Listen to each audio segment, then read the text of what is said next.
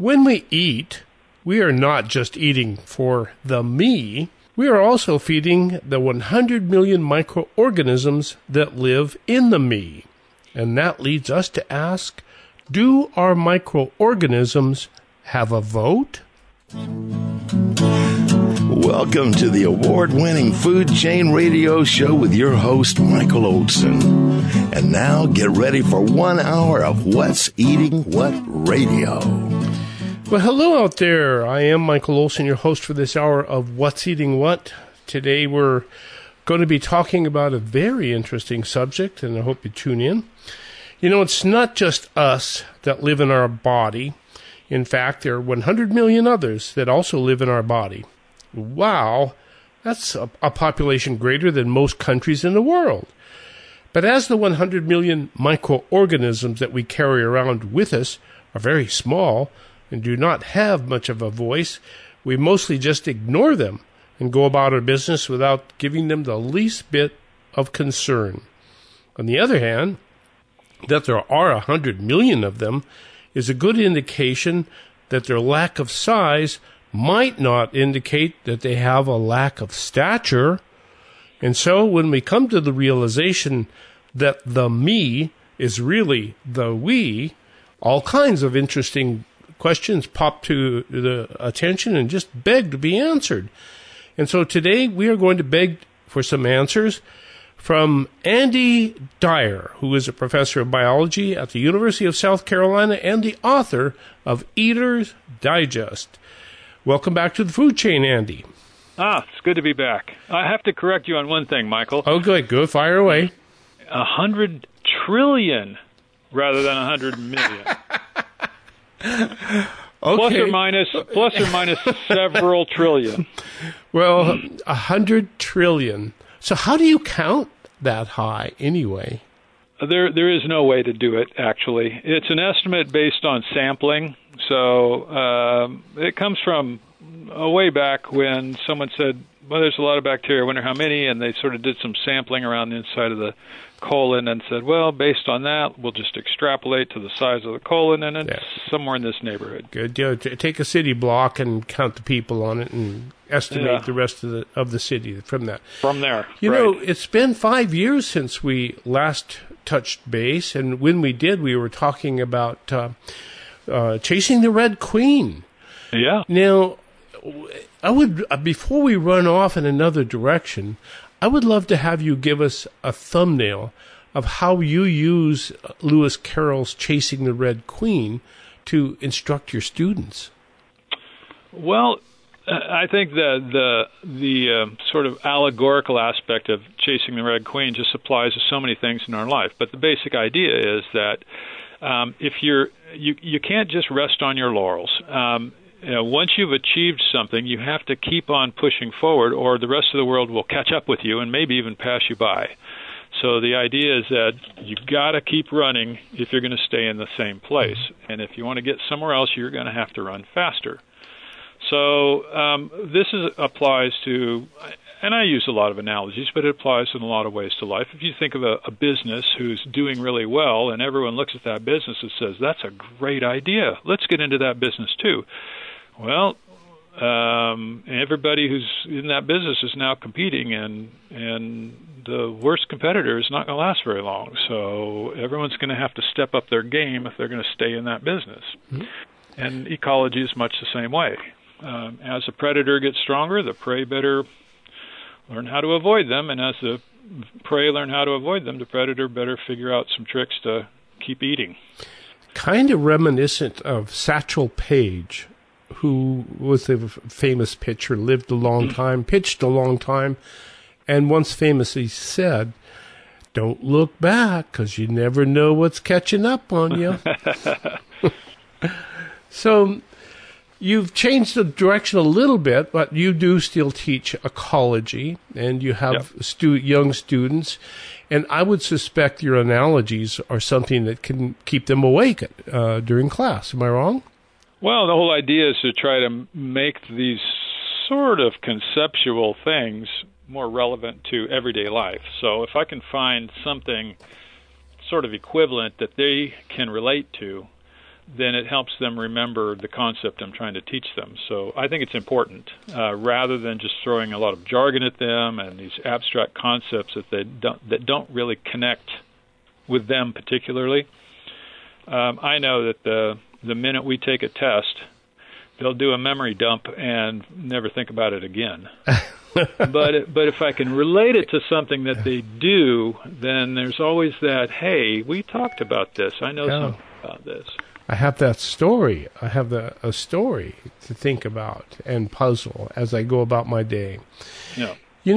4 years, 5 years since we talked, it seems like the whole world has changed, upside down and inside out. But, when we last talked about resistance and whatnot, I don't think we had a single thought or brought up the subject of our microbiome. And now the microbiome is really becoming a focal point of our attention with respect to our body, our health, and everything. When did this really bubble up to the surface, this concept of the microbiome? For me, it was less than 10 years ago. I had a student who was very interested in it, and he started using words like dysbiosis, and I said, what do you mean? And it turns out that dysbiosis is a new word that is specific to a microbiome that's out of balance. And if you look up in Wikipedia, you'll see there's a gigantic entry there on dysbiosis, and I'm willing to bet that 99% of the people you talk to have no idea what that word means or what it relates to. And yet there it is. It's got this gigantic description. It's very specific in what it's about, and so this is brand new stuff. And we're finding out that the microbiome in the human body is literally connected to every part of our functioning. Big in some ways, small in other ways, but nonetheless all connected like a giant spider web. And so even though we haven't heard of it maybe until recently when we see a yogurt ad on TV or something that's advertising a probiotic yogurt, it's going to become more and more part of our regular conversation, I think, in the coming years. 100 trillion organisms we carry inside of us and outside of us. It weighs about 2.5 pounds. I mean, we got 2.5 pounds of bacteria in our body. Wow. So, in thinking about how to approach this, I came up with the question: do they have a vote? It's a quiet vote, but they have a very powerful vote. The whole concept of dysbiosis is what goes wrong with our body when our bacteria are not in proper balance, and the answer is all kinds of things go out of balance. And ultimately it starts with the food we eat. We are not eating a good diet. We are going to be faced with a microbiome imbalance. And that's only going to be made worse by, who knows, trauma, illness, infections, any number of other things, past experiences in our lives that complicate this sort of thing. And we're seeing a huge number of what we would think of as new diseases that have propped up, that have probably been around, but they weren't all that common. But now we're seeing them becoming more and more and more common. And in fact, the consensus is that they are linked to an imbalance in our microbiome. Now, when we eat, we are satisfying our hunger. But when we say our hunger, we're not really taking into account our microbiome. We're talking about ourselves. And so as we come to grips with the fact that there are 2.5 pounds of living critters in us and on us, should we not start thinking about how to feed them as well? That's a good question.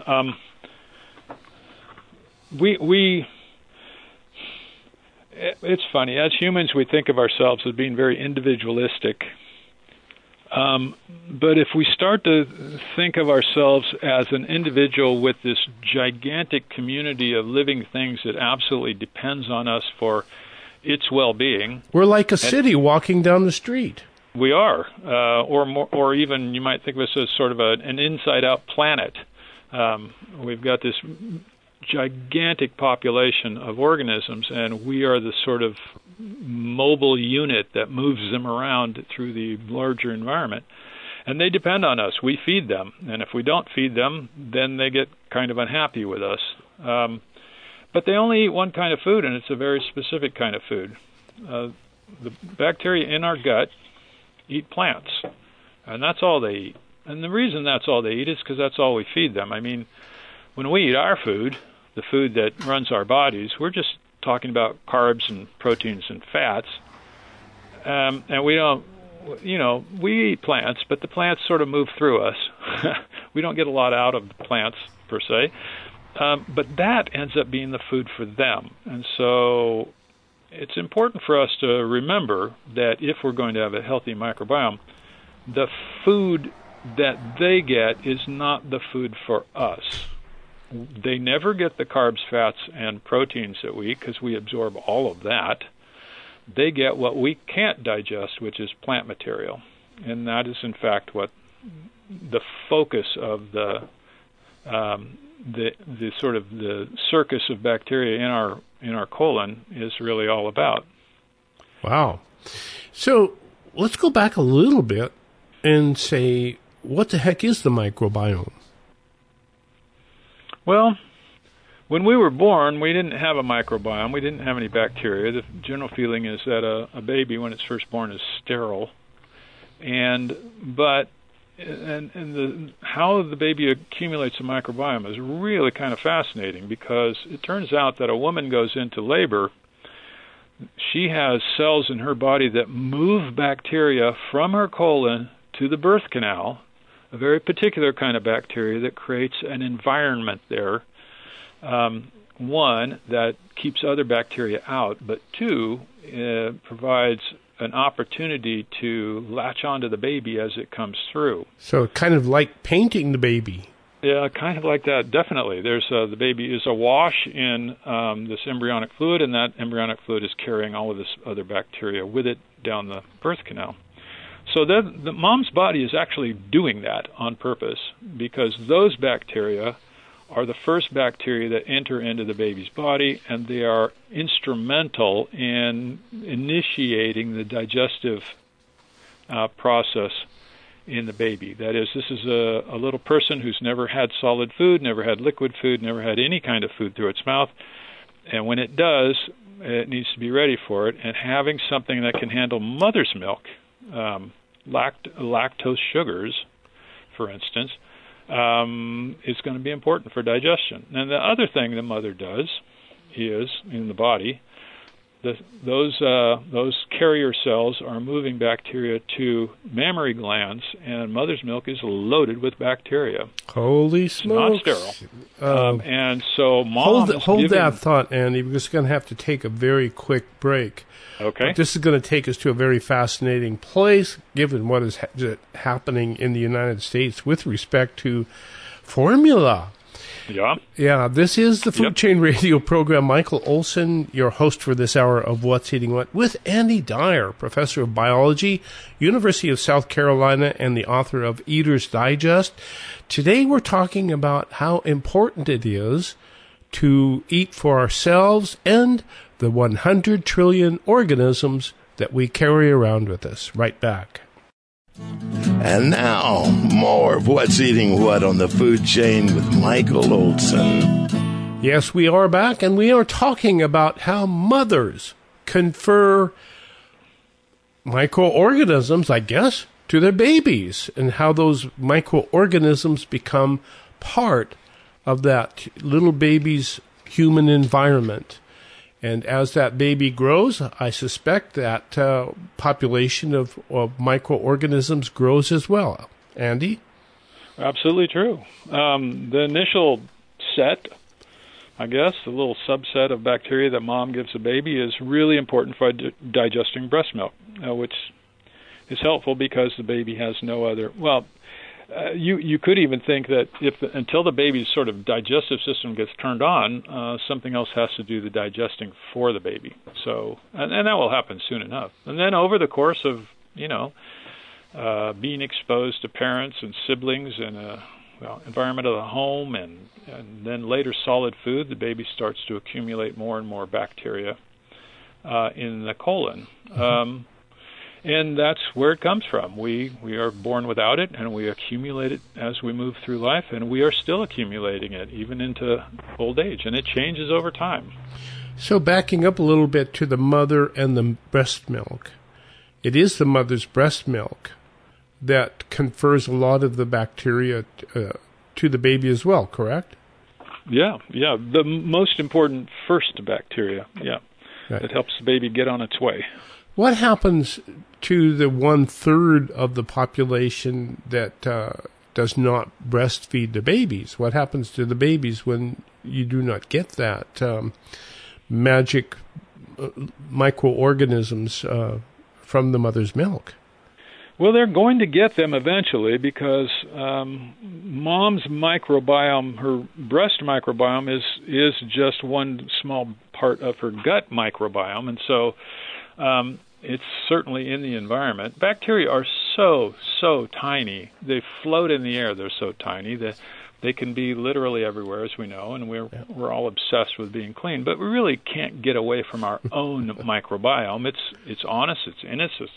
It's around us. It's in our clothes. It's with us. Well, take us around the body. They'll get inoculated. Yeah. Take us around the body, and let's talk about that microbiome. Let's start with the skin, because it's what we all see. Are there any microorganisms on our skin?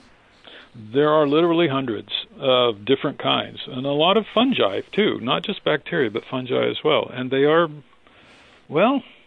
I don't know if we can say they're normal inhabitants, but they're common inhabitants quite often. There are plenty of funguses we know about, like athlete's foot and, things like that. Well, okay, those are inhabitants on the external human body, and they're not dangerous. They may be unpleasant to some. But your skin has got lots and lots of activity on it, especially in places like your armpits and your crotch and your back of your knee and your feet. Nice, warm, moist places where little microorganisms can thrive. There's no real evidence that they do good or bad things other than occasionally causing some discomfort. There's no real evidence that the microbiome on our skin is necessary. But again, we know so little about it, we can't say.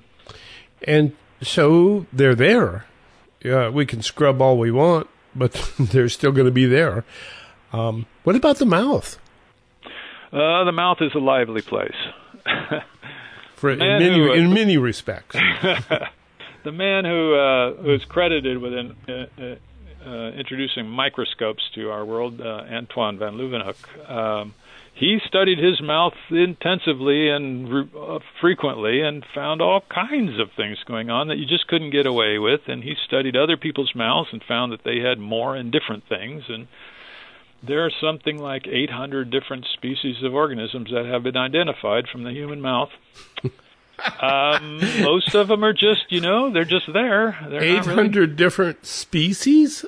Yeah, not all in one mouth, of course, but, yeah. Just the total list. But, yeah, and some are oxygen-loving, and some exist in the more oxygen-depleted areas, and some are out in the open, and some are hiding. They're just there. They're normal. They're not doing anything necessarily bad to us.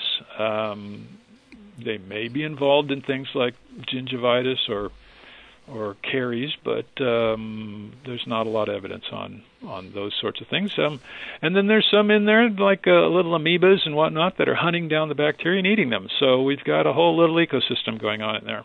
Wow. A whole Amazon jungle, as it were, inside of our mouths. Highly diverse. Uh-huh. And then let's go to the big place, which, of course, is the digestive tract. Most of the digestive tract does not have bacteria in it, so the esophagus, the stomach, the small intestine, pretty much bacteria-free. And why is that? Well, that's where we absorb our food, among other things. But also, the digestive tract tends to have oxygen in it, and oxygen-loving bacterial species can quite often be dangerous. We've got a lot of white blood cells roaming around in those places, sort of looking after it and cleaning up the debris. So they make an attempt to keep our upper digestive tract fairly clean. So our stomach, essentially nothing, except for a little bug called H. pylori that is a resident in a lot of people's stomachs.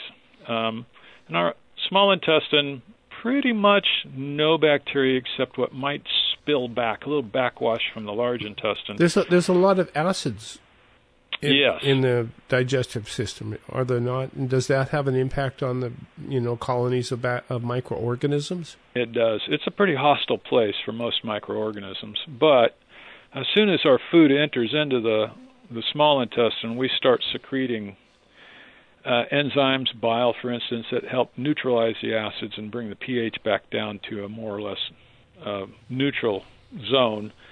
And that certainly makes that environment a little bit more inhabitable. And plus, there's a lot of food in there. That's where our food is getting digested and broken down and absorbed. And so... And you talk about it being our food, which is... I do. Which is the fats and the proteins and the carbohydrates, right? Right.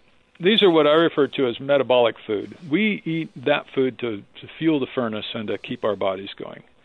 That food is easy to digest. We are really good at digesting those foods. We can digest them in a matter of, it's estimated that the amount of time it takes to move through the 20 feet or so of the small intestine is about 90 minutes. We do it fast. Mm-hmm. We can really break that stuff down. That we are so good at that, does that describe why we get fat?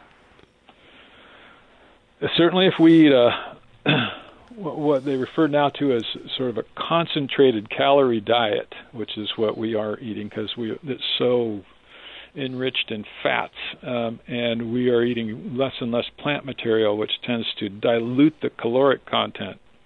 We're eating bread and meat and fats and things that are just rich in calories, and we are super good at digesting that stuff. We can do it very quickly. And yes, the consequence is that we absorb all of those readily available calories. Mm-hmm. So then what is not used by us continues on down the line and goes through this gate that you talked about. What is the gate? It's that gate between the small intestine and the large intestine. So here we have the small intestine where lots of digestion of these organic compounds is going on, and we're absorbing them really fast. And it's a fairly microbe-free area.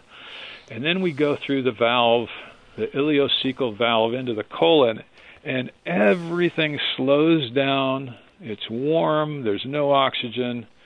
And everything moves slowly in there. And it's odd to think about that this food of ours races through our small intestine and then hits the large intestine and slams on the brakes. And instead of taking an hour and a half to move 20 feet, it's now going to take about 24 hours to move the next 5 feet. And that's not an accident. We have a large intestine that is specifically designed for bacteria to engage in fermentation, which is the breakdown of really complicated plant material molecules.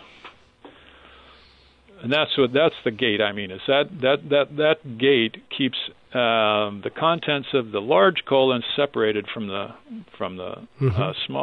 small intestine, and creates that environment, an oxygen-free, warm and wet, slow-moving environment where bacteria can thrive.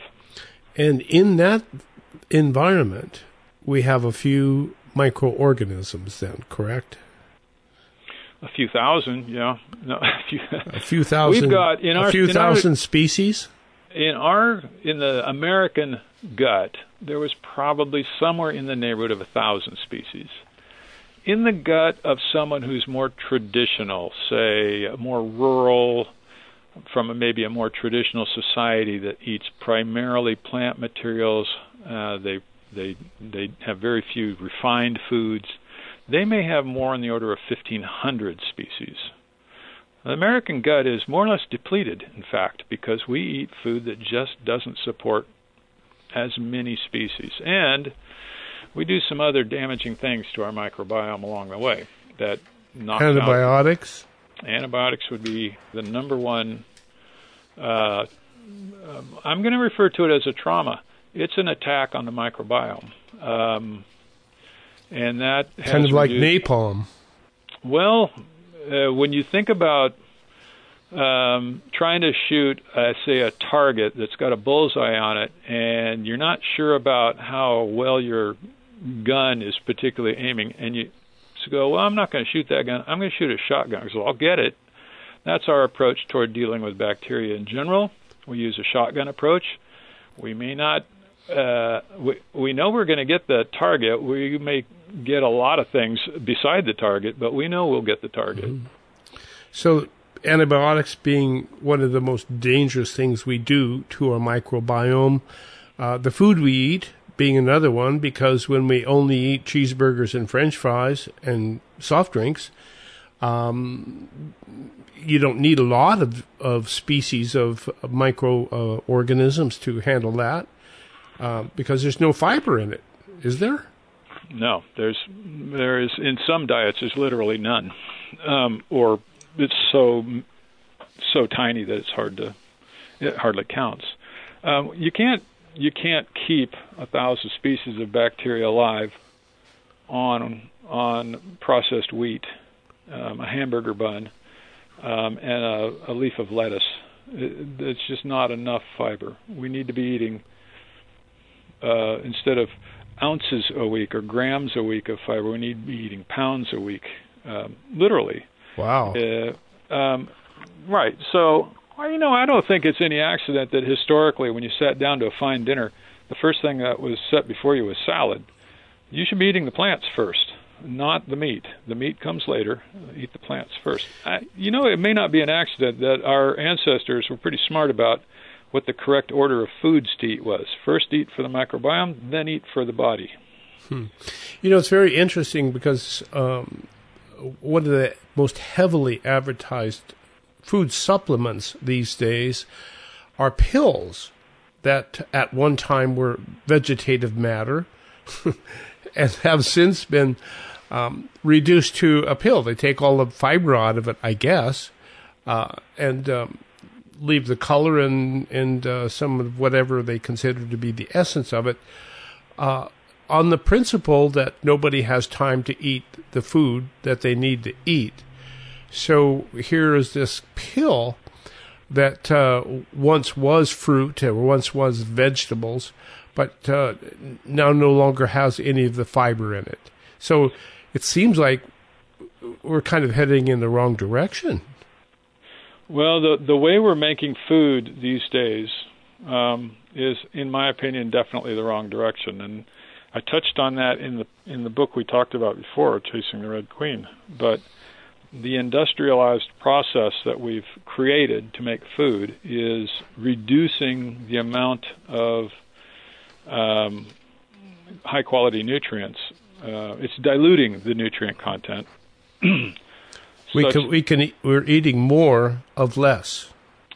Yeah, we're getting less in what we do eat, and when we eat more, we're almost compensating for the lack of nutrients that are in the food we're eating. But because we've upped the calorie content, we're eating more calories. And there we are again, back in the good old fat cycle. So we're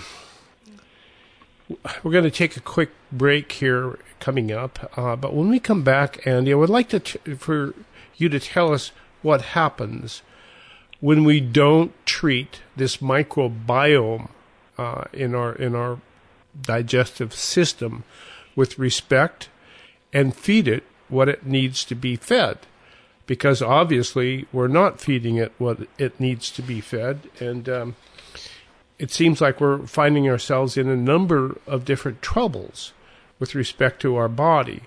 Some of them relate to the body, some to the mind, and I suspect some to the spirit as well. But we obviously are living on food that are not foods that are not respectful and needed by the microbiome. The 100 trillion little critters who live with us and in us and on us. So what happens when we are disrespectful of them? This is the Food Chain Radio Program. Michael Olson, your host for this hour of What's Eating What. Today we're talking with Andy Dyer, who is a professor of biology at the University of South Carolina and the author of Eater's Digest, which is an incredible tour de force of what we should be eating and how we should be thinking about what we eat. Eater's Digest, for those of you out there who happen to eat food, not a bad way to spend some time. We will be right back. So much to say, so little time to say it on the Food Chain with Michael Olson. Well, we do have a few minutes left to talk, and there's so much to be talking about with respect to the population of 100 trillion microorganisms that live with us, in us, on us. Do they have a right? Do they have a vote? Think about that. We carry them around with us always. From the moment we slide down the chute and pull the ripcord, we carry these critters with us.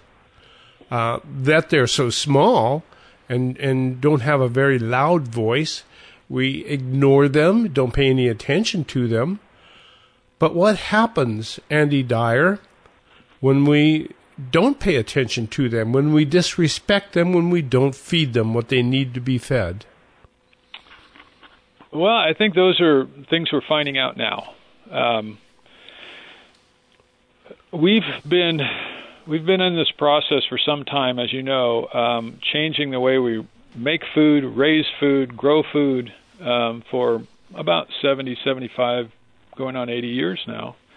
And we're starting to see some really dangerous signs that we're on the wrong path when it comes to nutrition and what nutrition should mean to us. We have always focused our diet on carbs, fats, and proteins. Sometimes carbs are bad, sometimes fats are bad. At one time, protein was bad. But we're always talking about food for us, and we're not talking about food for them. And I think that if we want to get back on a pathway of healthy eating, we have to think more about them and less about us.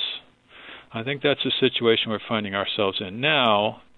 And now with medical research finding that a lot of these interesting and strange diseases that we're seeing these days, there may be a strong link with the kind of food, the low-quality, very processed Western diet that we've been eating may be responsible. What kind of problems are we talking about? There have been implications of everything from autism, ADHD, allergies, asthma, autoimmune diseases, the different diseases of the digestive system like IBS and celiac and Crohn's and gluten intolerance, to even late-onset diseases like Parkinson's and Alzheimer's. There are connections between the microbiome and our neurological system and our brain function. There are connections with development of very young children, age 1 to age 2, in that neighborhood, in the development of their nervous system. The problem is we're looking at something that happens in connection with other potential problems, and we're not linking it up very clearly or cleanly to the microbiome. And it's a difficult thing to do. How do you create this cause and effect relationship when there are so many different variables. So, for instance, our use of antibiotics. Antibiotics are great. Antibiotics saved all of our lives at one time or another. But should we use them frequently? No, we shouldn't. We should use them only as needed. But also, we tend to overuse them just to be on the safe side. And it's going to turn out, I strongly suspect, that we've been making a very serious mistake using them without strong consideration of what else they might be doing in our body. It's that sort of thing. And there's also the element of time, because it's a very tough element. Because the things of which you speak happen over extended periods of time. They don't just happen. It's not like chopping your finger off or something. We're talking time here. And so it's easy to ignore those kinds of things. But as you speak and you talk about our food, it seems like everything we're doing all the way up and down the food chain, from the moment we're born to the moment we check out, is wrong. The way we're preparing our food barely serves us and is not serving our microbiome at all. Increasingly, yeah. I think a good indication of what you're referring to is how many times you look at a processed food at the store and it says enriched on the back. So enriched white wheat, enriched corn, enriched, these different things. When we want fiber in something, we have to add the fiber back in because it's not there anymore. So what I see in processed food is that we are constantly adding things in because we've been either completely removing them or we've been diluting them to such an extent that that food no longer really has that component anymore. On any kind of processed food, I think you'll see that. So it's sort of like this out of control, the runaway train problem. We started on this pathway and we thought, well, this is a good pathway. Let's continue this. But we've sort of lost sight of where we came from in an effort to get somewhere we think we ought to be going. And I think we're now experiencing some difficulties, and we're not quite sure where along that pathway those difficulties came in. And I think it's what you're referring to. It's this time component. It took a while. We didn't believe that smoking cigarettes caused lung cancer for a long time, and then we sort of waffled on it and debated it and waited for really strong evidence. I think the evidence is in on that. Well, we haven't quite gotten there yet with the microbiome, but it's coming. So, if the mistreatment of our microbiome is part of all of these problems that we've been talking about, what on earth could a drug do to address that? Oh, I don't know if there's any drug that can address that. The microbiome is the opposite of drugs. Microbiome is living in a way that focuses on natural processes, and I think what we're going to realize is that our attraction to solutions like drugs only interferes with that. It makes it worse, not better. There are some examples in the medical world these days where if you keep adding drugs, it just makes it worse. And antibiotics are a good example of that. So this is not a solution that's going to be solved. This is not a problem that's going to be solved with technological solutions. This is going to be a problem that has to be considered in light of what is normal and natural and part of our heritage, rather than what we can do technologically. So do you think the pharmaceutical industry is going to come knocking at your door at 2 a.m. for saying what you're saying? There's always going to be a need for drugs that address emergencies, problems that need an immediate solution. But we should always then fall back to, how do I get back to a situation where I don't need the drug? Right now, what the pharmaceutical industry is doing in our world is they're providing solutions to us, but they are not providing a timeline for curing. So they're not curative at all. They are solving problems, not curing the problems.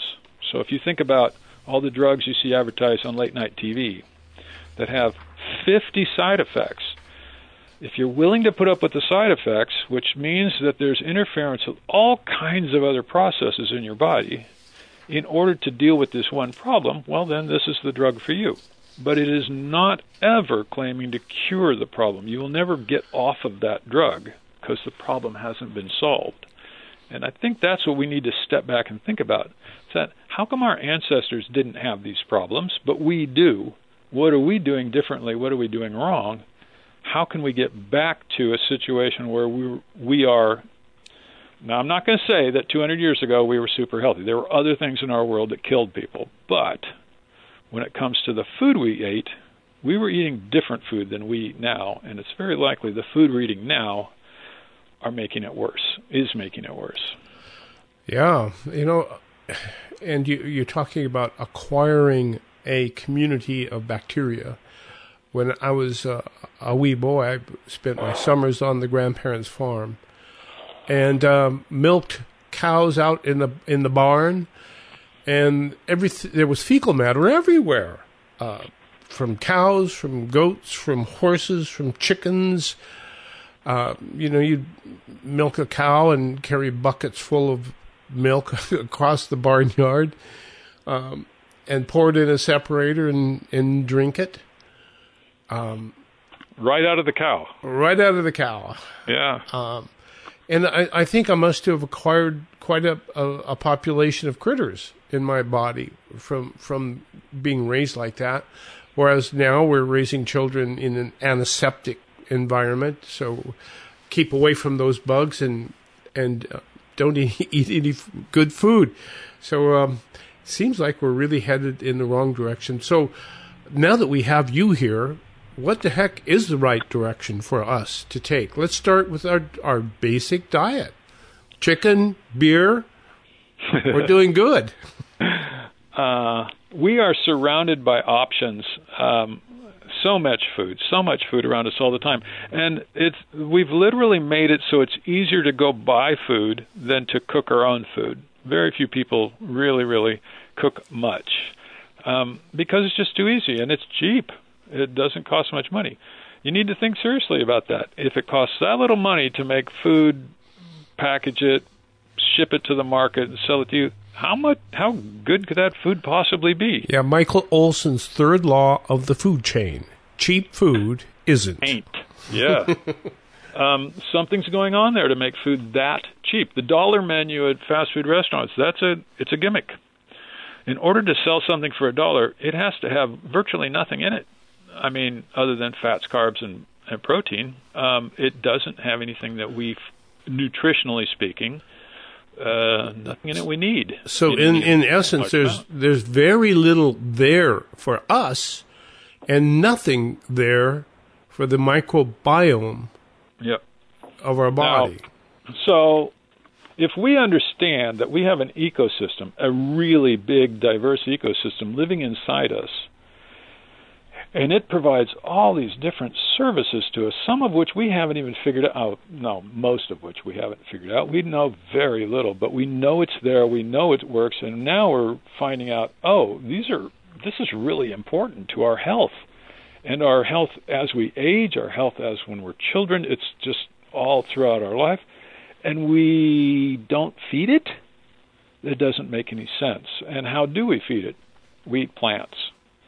We eat the strongest tasting, chewiest plants. We eat fruit. We eat dried fruit. We eat nuts and seeds and anything we can get our hands on, but it's got to be plant-based. Everything else is just calories for our body. And are just engine food. Yeah, and we need to run our bodies. Yeah. So, but I promise you, if you eat plants first, you'll not starve to death. You'll get the calories you need. But if you don't eat plants first, there's a very good chance you won't eat plants.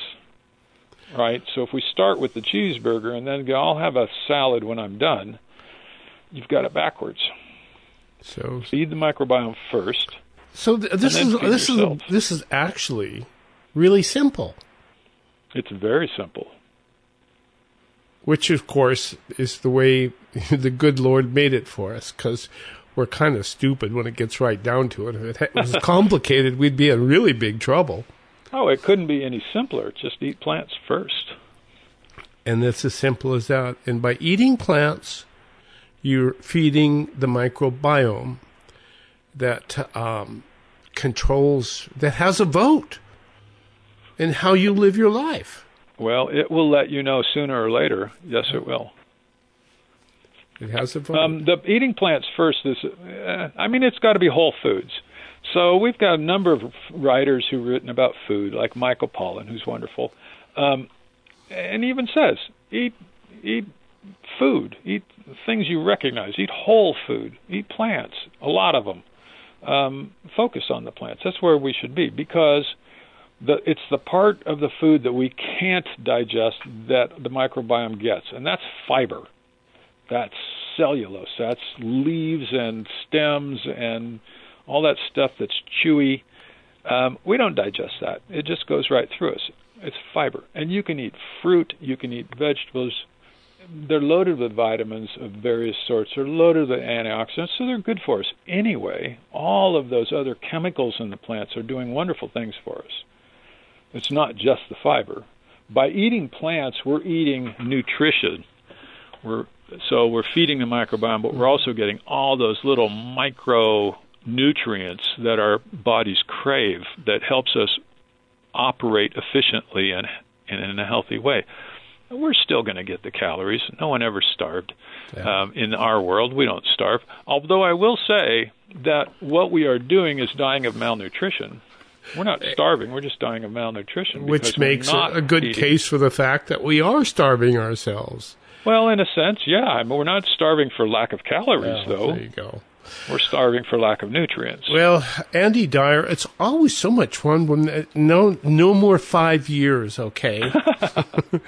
No more 5 years. Andy Dyer, who is a professor of biology at the University of South Carolina and author of Eater's Digest, a new book just out, great read.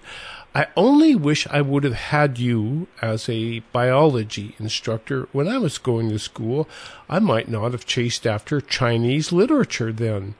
This has been The Food Chain, Michael Olson.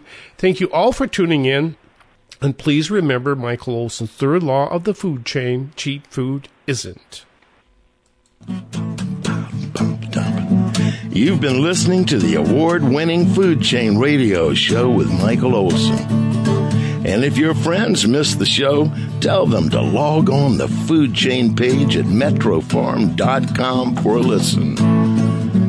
Now, go out and find some food with its farmer's face on it and live.